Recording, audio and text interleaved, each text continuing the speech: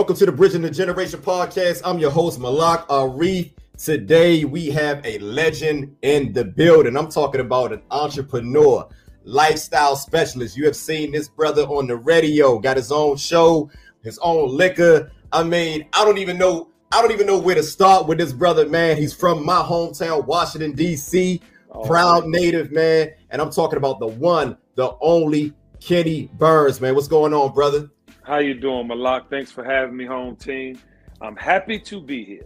Nah, no. I'm happy that you're here, brother. And you know what? An interview like this, man, because Kenny, you've been involved in so many things. I don't even know where to start, but we know you as the lifestyle specialist. So talk about that a little bit, man. And how did you go about becoming the lifestyle specialist, man?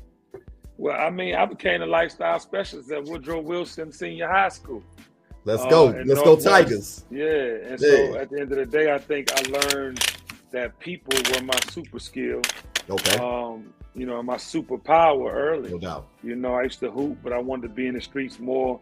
So I ended up falling victim to, things that I was doing in my senior year in high school, actually. Okay. October of my senior year, I got locked up. And, I just knew that's something I didn't want to do going forward with my life. Okay. And the next fall, I tried to go to Montgomery Community College to go hoop. And I caught one on the rim in one game. And then the dude tried to come get me back, and I pushed him. And they cleared the stands and all that. So it just became one of them things. I gotta get out of here, man. I gotta get out of the DMV. Obviously I was at Montgomery Junior College, so that was in Maryland. But yeah, I was trying to go to school. I was trying to do the right thing, and then my cousin hit me after all of that. Like, yo, you gotta come to Atlanta, dog. Like, talk about that transition to Atlanta, because most people they associate you with you from Atlanta, man. I don't like that, man. I'm like, man, hold on. Nah, Kenny Burns from DC, man. Stop playing. Listen, man, and it's beautiful to have two homes. And I'll tell you, at that time in my life, staying in DC, I'd have been locked up. You know what I'm saying? Or dead. It was just, a no win situation for me. No doubt. And my cousin was going to Morehouse. Okay. He was like, dog, this Freaknik thing happening, man. It's the biggest black college experience you could ever, experience. Come on down. I was like, cool, got it okay with the PO. And literally went to Atlanta, man, and seeing so many diverse black people amongst the AU Center, which is Morehouse Spelman, Morris Brown, Clark Atlanta University. Yeah. It opened my eyes to some things, man, in the most positive way possible. No doubt. And back then, with no social media, people had to talk about you and talk about how you did this and why you a legend, or you know what I'm saying? You ain't had no clips to play unless you was on TV. Yeah. You know what I mean? Or you had things on the news. You didn't get any airtime. And so I went down there, man. My cousin had set me up. Big shout out to Leo Williams. He's also another, DC, DMV native. Okay. But yeah, man, I literally went down there. He had painted the picture like I was Scarface. So by the time I got there, everybody knew who I was. And we ain't talking about Scarface the rapper. No. So, and big shout out to Eddie Van. I'm doing some work with the legend Eddie Van and the Madness Connection, so stay tuned for that. Shout out to Uncle Ed. Yeah, the real DC. Yes, but sir. I think that, when I went there, man, I was able to meet a lot of people quick because of my cousins and people evangelizing my name. No doubt. And really how cool I was, and how, if they met me, they would love me type vibe. And I became the party dude. I literally started throwing parties as soon as I stepped on the scene. We linked up with some Detroit cats where we had family too. Big shout out to Wendell White, my cousin Damon Dorsett. We had, me, Leo, Damon, Wendell, aka Slick, my brother Sabe, who went to Wilson as well. Like we just, my brother Garnett Wilkins, I used to call him Fly Guy. We just went down there, man, to really try something new, get out of the situation we was in. And we got there, man. We were blessed to really, take over the AUC, man, and ironically became some of the biggest contributors to Atlanta culture at that time. Because you got to imagine, Criss Cross just sold 4 million records, TLC sold 4 million records. So Def and Rowdy Records planted their flags in the soil. LA, constructed one of the best labels of all time, LaFace Records. So I was there when all that was happening. So, hell yeah, you know, having my parties on Friday night, you know, I'm getting calls from the legend Shanti Shoestring Das. Like, can I bring Outkast? I got a new group called Outkast. Can they come perform at your party? So, but, you know, people don't realize, you know, even, you know, fast forward to 90, that was 92, 94. You know, getting there, 94 is when, you know, the Big Mac, the Biggie Smalls and Craig Mack thing. I remember that. Yeah. And this is also too around the time for Outkast. And then 92 is when I stepped foot in Atlanta, though. And that's 30 years ago. Right. So you was pretty much in Atlanta like right before like this whole migration to Atlanta. Like you got there. I was here when it started. And that's why I can never not say I'm from here too. I've been here 30 years. I've been in Atlanta longer than I was in DC. I grew up in DC. And it taught me everything I know. Right. And clearly I've given DC so many different, you know, lights, you know, and not, what's the word I'm looking for? I gave it so much, you know, I mean, I put on Wale. I opened up the rap door for no doubt. You know, I paired Wale with UCB, which I actually tried. A lot of people don't know this. I tried to sign UCB to Rockefeller, but it didn't work out. That would have been a look. That would have been a look. Yeah, I wanted to sign him. But I put so much of my energy into DC and helping the DMV actually form, because when I was there working Wale and trying to get people to listen, they were like, "Oh, that Bama from Maryland. They ain't nobody." You know what I'm saying? No, he from Mo County. Yeah. But regardless of where he was from, he was a talent. No doubt. And nobody from Washington D.C. can't say they don't have family in Virginia, from Virginia, or in Maryland, from Maryland. So I was trying to unify the city. And what I was doing was I was taking D.C., Maryland, and Virginia and making it one, because I felt like we can get more out of the unity. No doubt. As records. I mean, everybody needs to always realize this. D.C.'s 10 miles by 10 miles. Exactly. It ain't like we're a district. We ain't even a city for real. No doubt. So with that said, man, the DMV came about. Wale went crazy and opened up the doors for all the rappers that have come since then. But Atlanta, man, is my home too. I raised my kids here. You know, I've made a name for myself, and everything, honestly, I've done in Atlanta, to your point and to your question, or your statement rather, you know, that was the beginning of Atlanta's contribution to pop culture, and I was there in the middle of it. No doubt. I want to go back for a second, because you mentioned, you know, how, you know, bringing a lot of things from the city, you know what I'm saying, bringing it to, you know, you kind of brought some things to Atlanta. And when I think about that, I think about how I would call you like a curator of culture.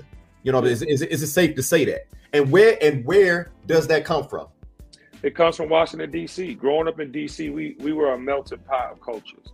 Well, a lot of people don't realize, you know, living, you know, in Adams Morgan, living uptown, you know what I'm saying, on 16th Street, like, you know, living over there in Northeast at the Heights over by John Carroll, and you know, playing basketball, growing up at Turkey Thicket, with what that was, and everybody, if you know what Turkey Thicket was back in the late 80s, early 90s, you know, be rocking.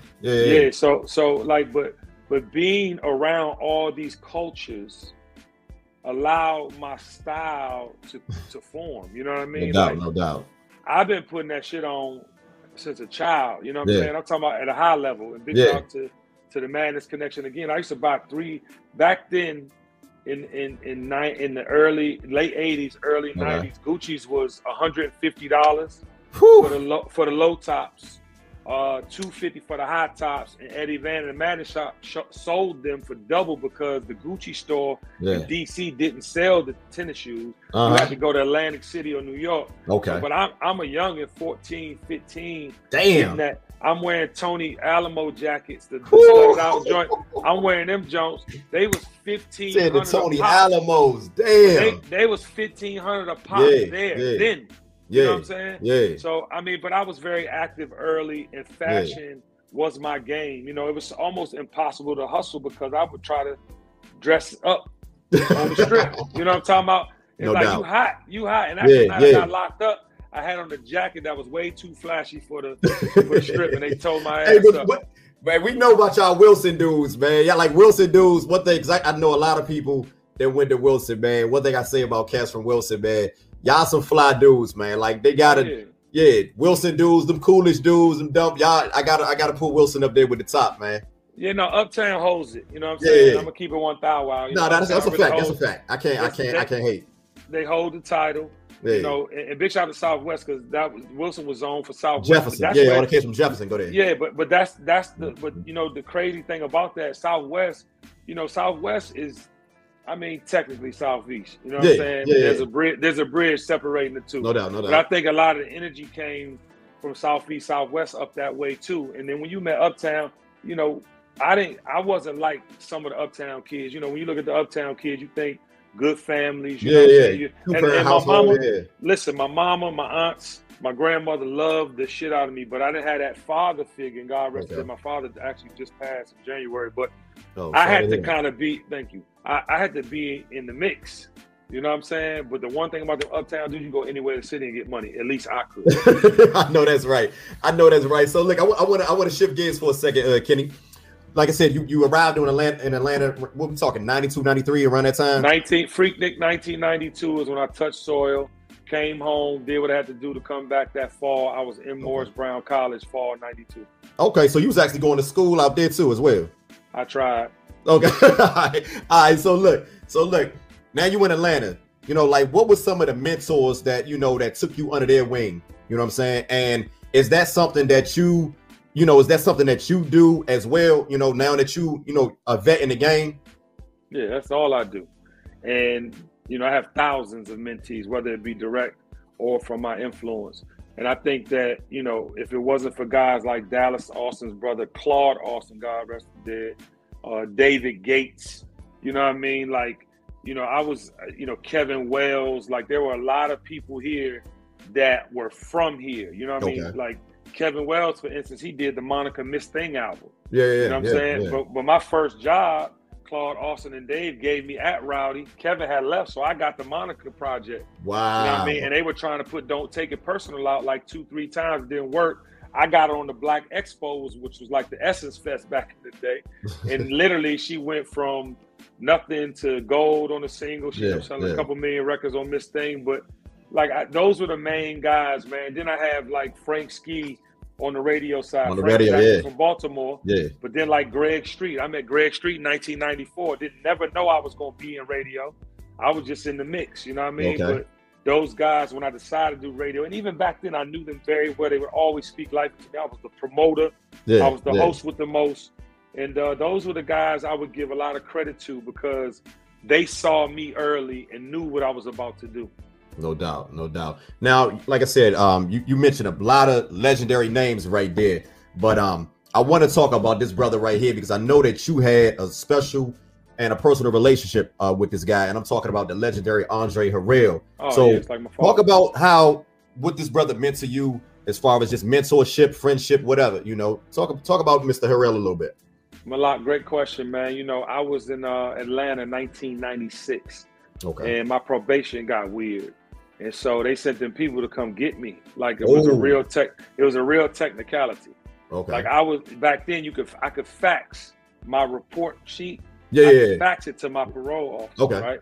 Yeah. And so, long story short, they said they wouldn't give my text. And so, I'm sorry, my text, my faxes. So, long story short, I wish it was a text. Then I would have had proof. Right. But anyway, I did have proof because I had records on my end. But long story short, I had to go to DC. Quick, you know what I mean? Because they can hold you up to 6 months and move you. And I was like, I ain't done nothing. There's no way y'all holding me. I'm popping. I'm the party guy. Like I got a lot of things going.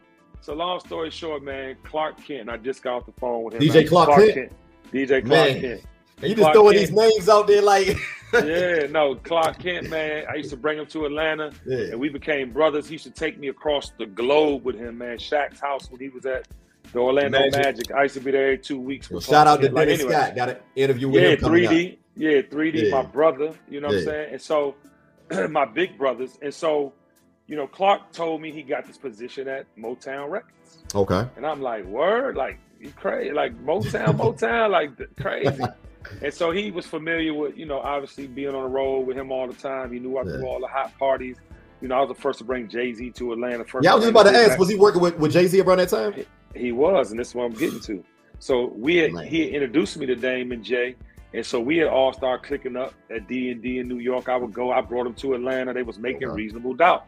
So whole time, Clark is up in his A&R stuff. He had stuff on Junior Mafia. He had stuff on Big. So he went over to Motown and he said, dog, you got to meet Andre Harrell. Right, and for me, like most people didn't know who that was, you know what I'm saying?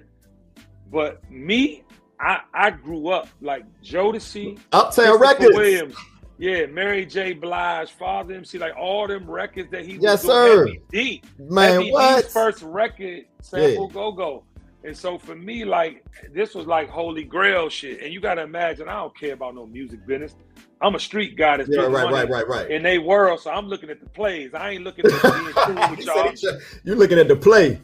Yeah. I wasn't looking at being cool with everybody. Like, 'cause that's not, I got my core to this day. And I feel like I've met so many amazing people along the way, and we shared moments and we had moments, but I can really count on my hands and toes my friends, right? So, and I have a lot of great acquaintances, a lot of great partnerships. Right. But I take friend, family very seriously. And I have, like I said, friends, and I have some family that aren't blood that became family, and Clark is one of them. And Andre became one of them. So I met him, man. He was a like-minded spirit. He saw me. He saw my personality. You know, he taught me about real culture and lifestyle and how to adapt and adjust in a business that really was unforgiving to black men. You know what I'm saying? They wanted our talents. Explain that a little bit. They wanted our talents. They wanted our access. You know, they knew we had certain style and presence when we showed up, and they never wanted to tell us how much that was worth. They wanted us to put it into artists and put it on records and do all these things. But Andre taught me how to decipher, okay, I could do all that, but I could really get paid for doing the same thing. Wow. You understand me? Yeah. So that's a fact. The light for me really switched when I met Andre Harrell, because he spoke that into me. He's like, this is how he used to talk. He'd be like, oh, shit, this nigga Kitty Buzz. Oh, shit. This is the flyest DC nigga. Oh, this nigga brings DC to every party. Like, the nigga would really, every time he referred to me and got excited, he would add DC in the mix, because I reminded him of the best of DC. No and so doubt. with that, man, he just showed me art. He showed me culture. He allowed me to make six figures and grow and make records. And, you know, I broke 702 Stilo and 92Q in Baltimore. I just doing things, not even knowing my personality was what everyone was buying into. Of course, I had good records. But you know, he taught me how to tap into my real superpower, and that was me and my personality and how I connected with people. And now I do that in each business venture that I go into. I bring all of me. I introduce new people into the phrase and fold. I take superstars that don't quite know their light now. To your question of how do I mean? Yes, I take people that don't even know their superpower, tell them their superpower, show them how to use it, get money with them, or send them on to get money on their own. But I've been doing that, honestly, you know, since Andre Harrell taught me that. Clark Kent started it. He kind of taught me like, oh, you got an exceptional ability that you get paid for on that mic. Then Dre taught me, you are like, you're different. You can forge your own path. And that's what I've been doing ever since. That's one thing I love about being from DC, man, why I take pride in being from here, and why when I look at brothers like you, it's an inspiration, because I feel like we have a lot of untapped talent here. And I feel like there's a certain uniqueness. Every area, every city, they feel that they have their own uniqueness. But I tell you one thing, it's nothing like DC. So nothing. It's nothing like DC. And one thing I love about, you know, hearing your story, you took what you learned from growing up here in DC, and you went ahead and pivot in Atlanta. And now people are seeing the greatness that we have from the city, but you bringing other people in. So I want to talk about this. I want to say something go to ahead, that, though. Like DC has been with me my entire journey. Though I moved to Atlanta, you know, when I was at Rockefeller, Vice President Rockefeller, I had Aja Amani t-shirts on the whole state property. I had them in every video. Like I've always looked out for the home. You know, it's all good. No, but I've been putting on for DC my entire journey, man. And so everything I've ever done, you know, and the beauty of like culture, man, this is what I learned from Andre Harrell. Like at the end of the day, man, it's a blessing to know more about the world that you can implement it in your game. You know, when I started, you know, learning about art, you know, when I started learning about the things that eventually helped me in my business acumen. You know, it came from being other places. That's why I always suggest, you know, go travel the world, see some things. You know what I mean? It's good to be from somewhere. Right. You're always going to take, that's always going to be a part of you. You know what I mean? But see the world, man. We only get one life. No doubt, no doubt. Now I want to talk about culture shifting. I remember you saying I was watching an interview and you was talking about, you know, like how culture changes like every 2 to 3 years or something like that. If you don't mind, expound on that a little bit. Like what do you define as, like, you know, identifying culture shifted? I think it's every 10 years. Okay. And I think that society goes through lows. You see right now, you know, Russia's at war with Ukraine. Yeah. We had a pandemic. We had probably the most fierce racial tension-based political election in the last 30 years. Yeah, you know no doubt. Yeah. And it's dark. It's heavy. You look at the music. Drill music is super important and popular, and people talk killing kill, die. Everything is dark, but everything in the dark has to come to light. And I feel like when you look at history, you know, even back in the day, when you look at like Nirvana in whatever the rap was, it was dark. What they call that, like grunge rock, I think. Yeah, it was grunge. You know, here's a better example. When you look at like NWA. Okay, talk about it. I mean, and then 10 years later, you had all the fun. You know what I mean? So I think it's cycles like that. You know. Okay. You know, and it ironically goes with the economy when you think about it. Like when people are doing good, everybody's happy. No, that's a fact. I want to shoot people in the face. It's like they get bored, man. You know, we got to see something different. But I think culture, and that's another reason why everybody should always know that everything that happens in the world affects you.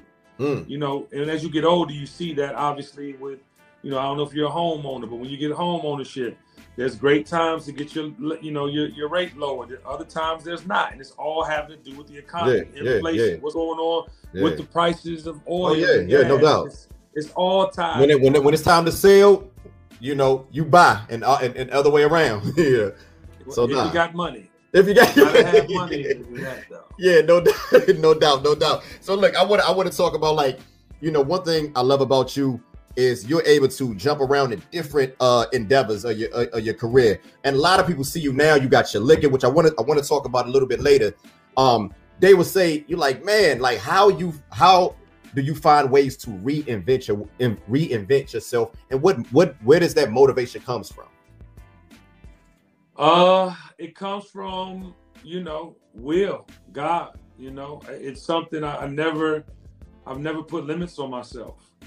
As I've learned something, I've either consumed it from the standpoint of I want to be in this field, I want to, you know, participate in this, and if I made money, I stayed.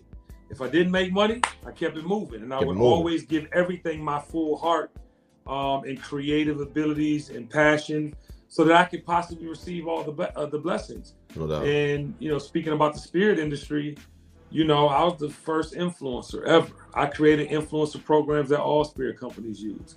But I loved it. I could party. I could make people have the best time of their life. Then it became more cultural. Why do we participate in this? What is the benefit culturally for us? And obviously that benefit led me to ownership. No doubt. And, you know, with that, that's obvious, right? Like you get to a point where, okay, I got a little bit of bread. Right. Uncle Nearest is the fastest growing American whiskey in U.S. history. Give us the backstory on that. Later, I want to get into this right real quick, Mr. Burns. I want to know the backstory because I don't think fans know the backstory of Uncle Nearest, and I want to talk about how did you come to developing this such an interesting wine. I think I've tried it. It's amazing. I mean, the taste is exquisite. So can you talk a little bit about that? You meant to say whiskey, but yes. Yeah, but I apologize. My bad. Okay. So I was playing golf, ironically on Trump's golf course. One of 4 times I've ever played golf because I don't play golf. Okay. And it was some some business people were going to be there. Kenny, you should meet these guys. Oh, okay. They're VCs, they, you know, whatever. And I really don't do, you know, at that point in my life, I didn't really do like, if I didn't have an immediate business opportunity, I kind of like, I never wanted to play myself. Okay. But what I've learned was that my personality will get me in any door. And I didn't really play. I was more smoking Cubans and drinking tequila. But this guy that was there, I had met him, never thought I'd see him again in my life. And one day I got a call from a mutual friend saying he was trying to find me, that they were raising money for this spirit. And I was like, all right, bet. You know, what's up? He's like, you're going to love the story. I'm like, what's the story? He's like, it's about the slave that taught Jack Daniels how to make whiskey. I was like, I'm in. Wait a minute. You know, because anything I've ever learned about spirits is that if you have heritage, if you have, you know, legacy involved with the amazing story, right, or legacy involved where you could trace it back to these, you know, interesting times, then that made for. And if the juice was amazing, no doubt, you know, the juice in the bottle was amazing. Forget about no doubt. So immediately I was like, ding, ding, ding, ding, ding, ding, ding, ding, and I was like, tell me more. And what, you know, once I got in touch with the guy, he was like, you got to meet this lady, Fawn Weaver. She resurrected this recipe that was, you know, made by this slave who taught Jack Daniels. I was like, oh shit, words? Like, yeah, she's a phenomenon. She's a force of nature. Wow. She's all these things. I was like, of course, black women will save the planet. Introduce me. And so I went to Lynchburg, Tennessee, man, and heard a story I never heard. You know, I think it was I was 44 at the time. 5 years ago, 44. And I was like, whoa, this is amazing. I want in. How can I help you? And at this time, I'm the number one guy in spirits. You know what I mean? Like I done made the most noise as an independent contractor. You the one kind of ushered the whole Ciroc thing, that whole movement.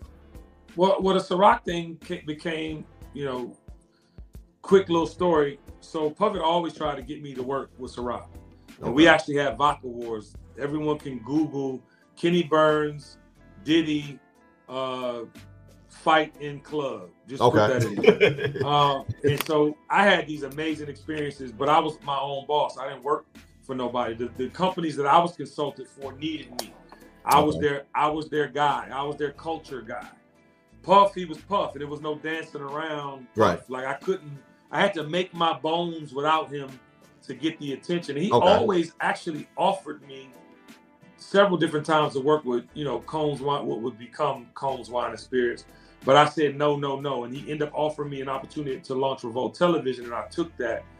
And ironically, working with him, you don't just work for one company. He offered me more money to come over to Combs Wine and Spirits, which he probably really wanted from the jump. Gotcha. So Apple Ciroc was my launch. Mango Ciroc, DeLeon Tequila. So yes, I did work with him on some spirits. But yeah, man, Uncle Nearest, I ended up leaving there in 2017, came home, had that conversation with Fawn Weaver, and not only we're the fastest growing American whiskey in U.S. history, in 4 years, we've won the most bourbon and whiskey awards known to man. No doubt. And we've just, you know, we can't keep it in stores. It sells out everywhere. No doubt. We've been on Oprah's favorite things list. And it's all headed by a black woman and supported by your lifestyle specialists. No doubt, no doubt. Now, I heard you mention before, you know, one thing about the culture, when it comes to, you know, branding yourself, when it comes to moving forward and pivoting in this culture, ownership is very, very, very important. And you mentioned, like, earlier in your career, you was giving away ideas for free. So if you don't mind, talk a little bit about that and how much it means to you as far as like where you're at in your career now opposed to where you were at previously. Yeah, first I'd like to say that if you're a one-trick pony, you better motherfucking, you know what I'm saying, realize your real purpose, because we all have purpose. But if you're a one-trick pony, you're not meant to be a boss. Right. You're not meant to be leading nobody. And it's cool. Role players are as vital as bosses. I want everybody to hear me clearly. No doubt. You know, but for me, man, you know, I think that giving information is community building. Right now, every day, Monday through Thursday, I get free game in the 3 o'clock hour on my show because I feel like people need to have the information.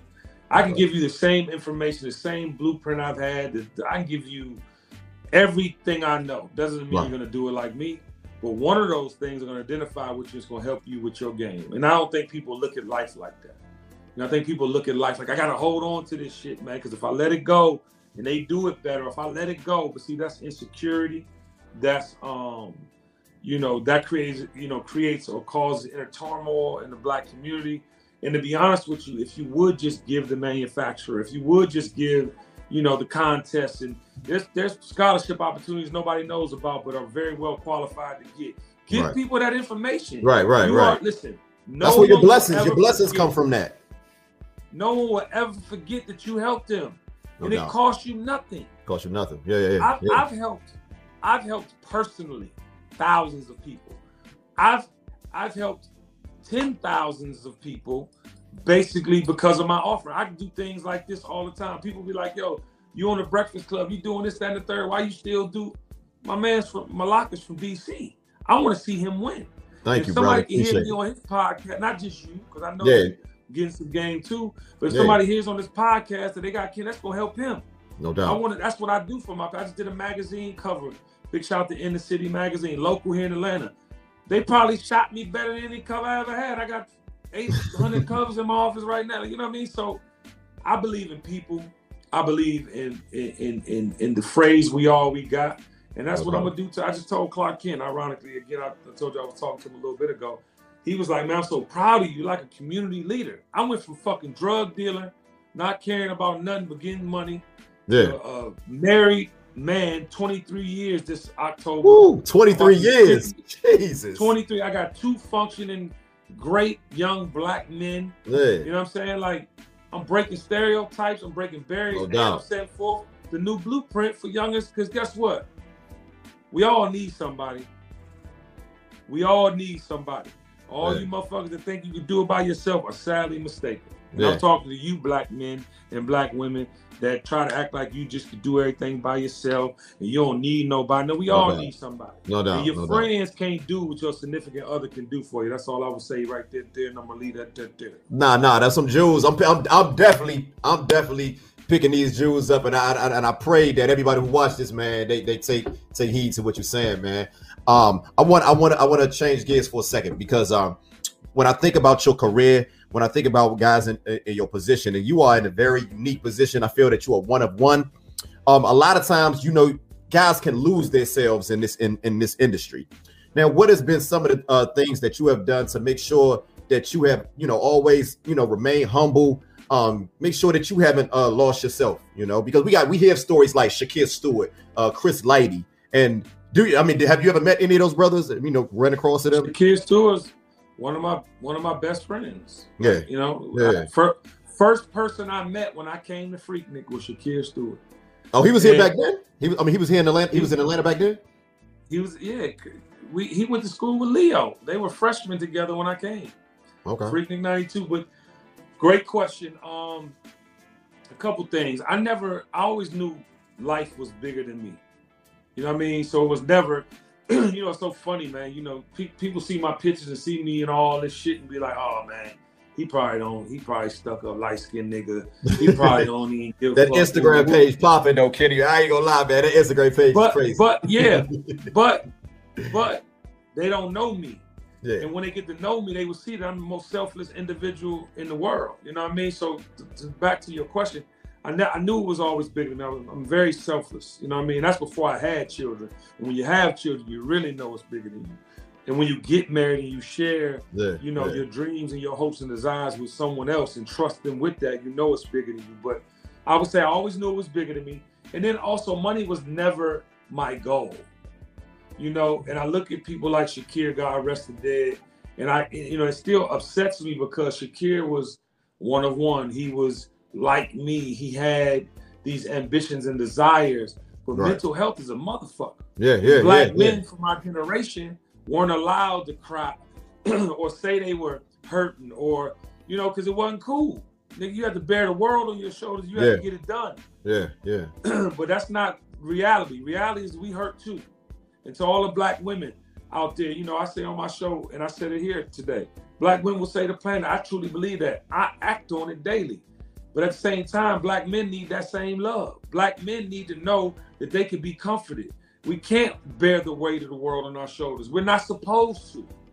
It's inhumane to deal with all that and not have releases. Yeah. And that's what happened to Shakir Stewart. And that's what happened to Chris Lighty.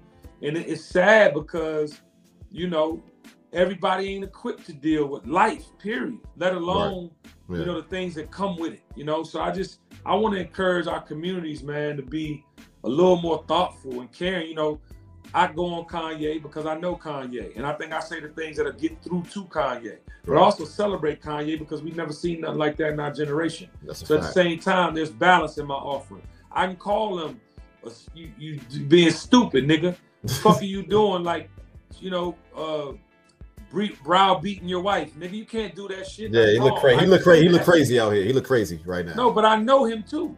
Yeah. Just like I can say, Puff, you don't own the black vote. He blocked me, but I don't give a fuck. Yeah, yeah. Like, I said the truth, but those aren't detrimental things. Those are truth. Right. Those are true facts, and those are things that will make people reevaluate and hold themselves responsible. And that's all I do. But again, we need to support, you know, the idea of community, and we you know, it's a lost art for us, man.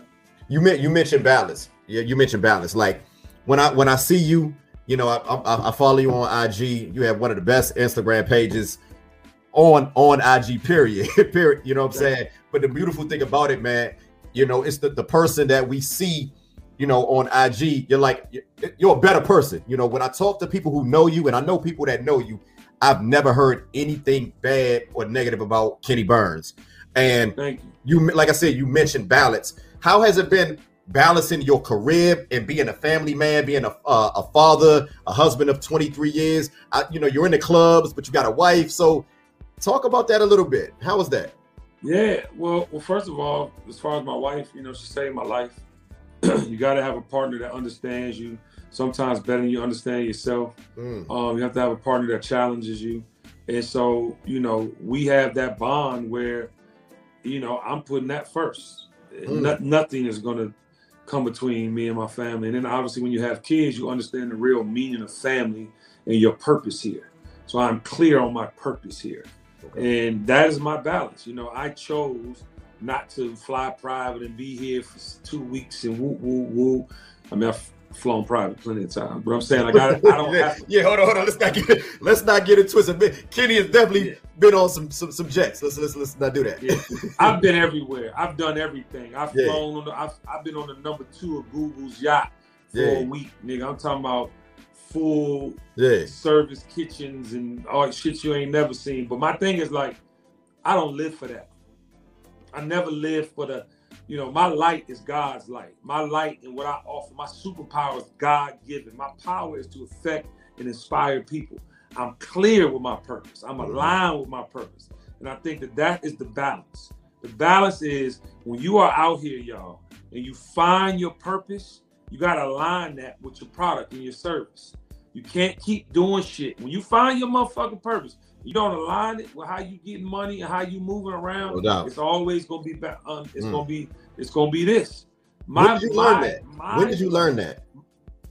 My luck was when I got married. Okay. I saw the thing that would keep me focused, right? Because at 27 years old, it's real easy not to be focused. Oh, that's but I saw the thing that would keep me focused. And then when I had kids, I knew my purpose.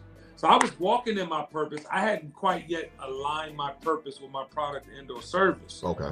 But, you know, and to be honest with you, man, I'm going to keep it 1,000. It's going to fuck you up. I didn't really align my purpose and my product and or service until COVID. And I had made millions. I had been in the business. But COVID let me know that my relationships with the people that support me, and look, that's my tribe. COVID allowed me to sit down and realize I had fucking childhood trauma. I had things that I had to deal with. But becoming vulnerable, sharing those things, made it comfortable for other people to do the same. I wish Shakir had that. I wish he had that, because if he had that, he would have known I saved lives doing that. And I know that's my purpose. Clark Kent, again, telling me he's proud of a community. Absolutely. That is what I'm here to do. Now, I've been doing it. I was walking in my purpose, but now I know. Now you know. You know, now I am 100% clear why I am here. It's a beautiful thing. Doing it. Yeah. I've been doing it. Yeah. But now I know.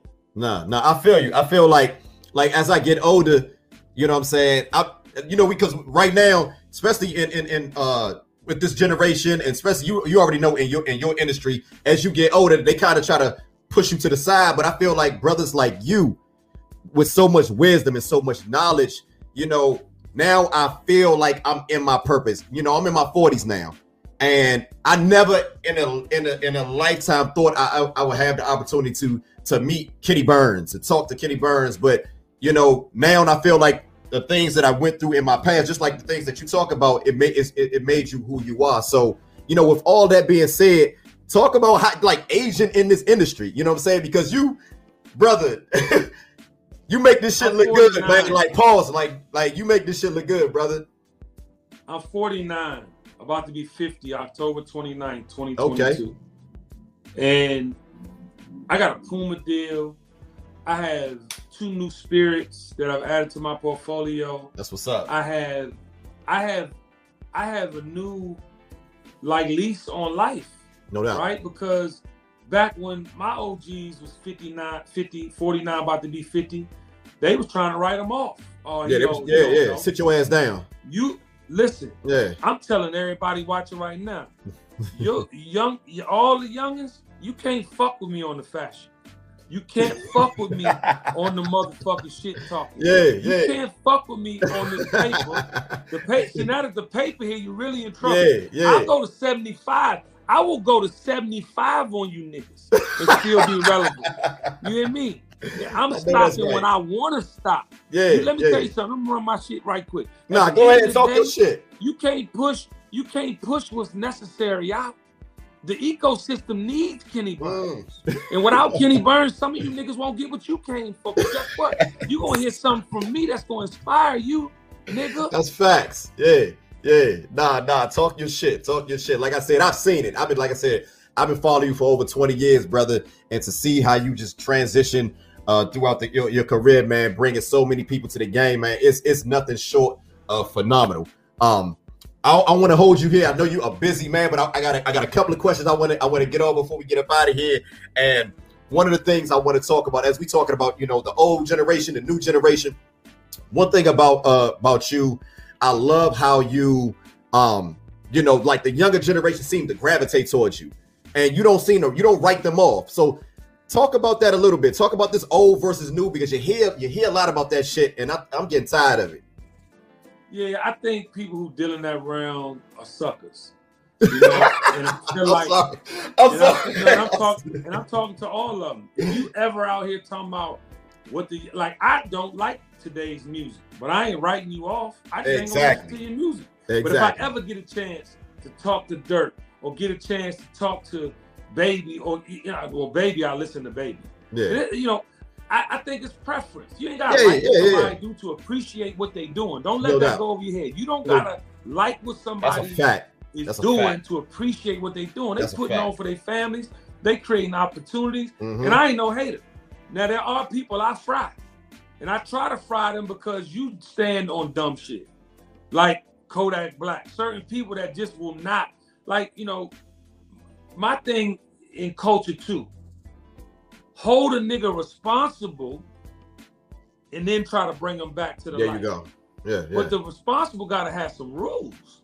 Instagram don't cut these stupid motherfuckers off. People don't write they double down and pour gasoline on the dumb shit. They want more. Give us more. So and there's a difference, Malak, and I hope everybody heard the difference of what I said. We're not gonna hate on the younger generation. We definitely gonna point out the stupid shit though, so that you can get a motherfucking real understanding on how you can really last in this business. I'm here still. Yeah. You know how many motherfuckers dead, locked up, can't figure out the fuck how to move forward, and confused. I'm still here, excelling at a high rate. So you can listen to me or not. But at the end of the day, I'm going to speak life into those that I think motherfucking will speak life into others first. And then I'm going to come get you motherfucking dumb motherfuckers that don't want to listen and try to give you some free game too. But I am going to fry your ass a couple times because you can't think shit is sweet. Life ain't sweet. Right. The fact that you could be dumb and ignorant on Instagram just because don't make you special. Not 6ix9ine. He is broke today. Last year he had a bag. He is broke today because the dumb shit won't allow you to be great ultimately, ladies and gentlemen. Yeah. Nah, I hope y'all can decipher. I got it. I get it. What I said. I get it. And I hope people listen when you the way you broke that shit down. It ain't like you hating. You just telling you a living testimony. You a living testimony. You been in this shit for X amount of years. So you know what I'm saying? You seen it all. Because a lot of times, you know, people will try to say because you disagree with them, they will try to make it seem like you hating. But if you just pinpointing their wrongdoing, like who are you? You ain't got nothing. Kenny Burns ain't hating on who? For who you hating on? And to be honest, let's be clear for the record. Kodak Black got some of the best melodies in the world. But you, my brother, stand on the bullshit. You understand what I'm saying? Yeah. Lil Wayne, you supported Trump. They ain't got nothing to do with me. I don't think that's right. I'll say it's not right. But you the GOAT. You one of the best rappers in the history of the world. I can have take that from him. In my delivery.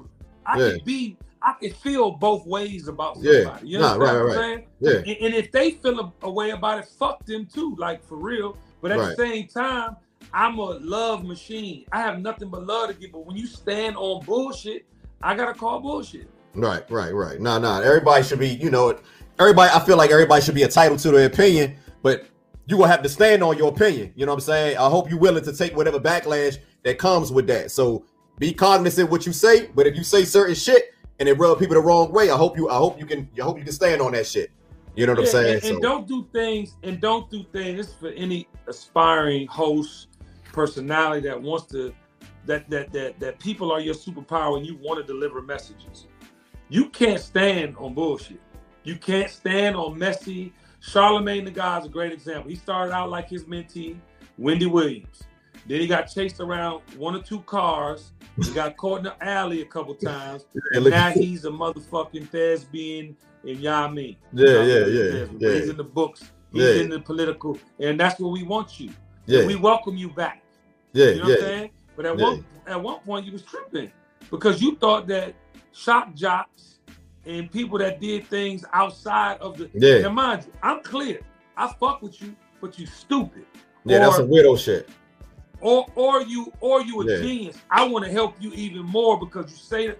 Lil Baby, he said he didn't get tattoos because he didn't want to look like a thug. He is a trapper. Right. Yeah. But there's vision for yourself, and then there's your current circumstance. I love that. I remember when people listen to people talk about motherfuckers and go ham. If a motherfucker spends all day doing that, they some suckers. You want to stand on the bullshit and negative shit. But if you hear a person like me call somebody out, that's for us to get them right. Right. I'm not trying to have Kodak Black lose no money. Yeah. I wish he'd just get on his shit and be a positive resource no doubt. for other people. And I can't listen. My job, Malak, is to identify people like you that want to help culture grow and put us in the best light possible as we continue to forge through the systemic situation we in. Right? And if you don't help that bottom line, you got to go to the side. I'm not getting rid of you. I'm not canceling you. But I can't let you get out the way. Yeah, you got to get out the way. The message is clear. We deserve more. We deserve more. Right. We deserve more. Yeah, that's a fact.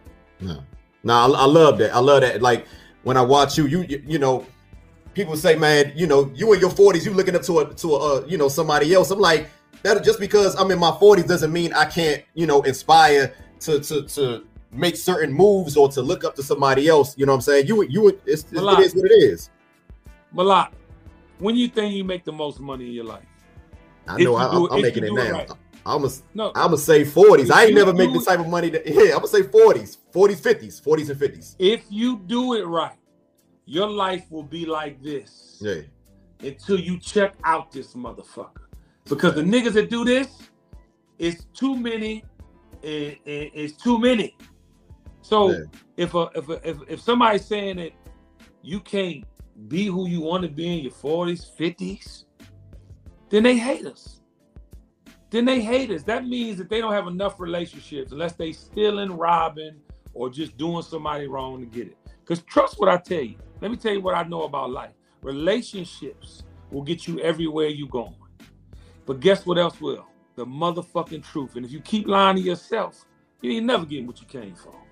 Man, them jewels right there. I appreciate that, man. I appreciate that. Well, look, Kenny, man, it's so much I would love to talk about with you, man, but I know your time is precious. This part one. We'll do another part two. You know we got to. But again, hey, Kenny, man, it is an honor to have you on the Bridging the Generation podcast, brother. I look forward to just seeing you continue to do great things in this culture, man, like you have been doing. You always represent the whole team. You represent the culture. And it's an honor to have you on the platform, brother. You got anything you want to say before we get up out of here? Nah, I just want to tell you, necessary, Malak. Messaging is key to be understood. Like, we have to be able to communicate messaging so people can understand. The message has to be clear. We cannot allow our people not to have the information any longer. So you being in this position that you in, man, the reason I'm doing this podcast, because I believe you have that superpower and ability.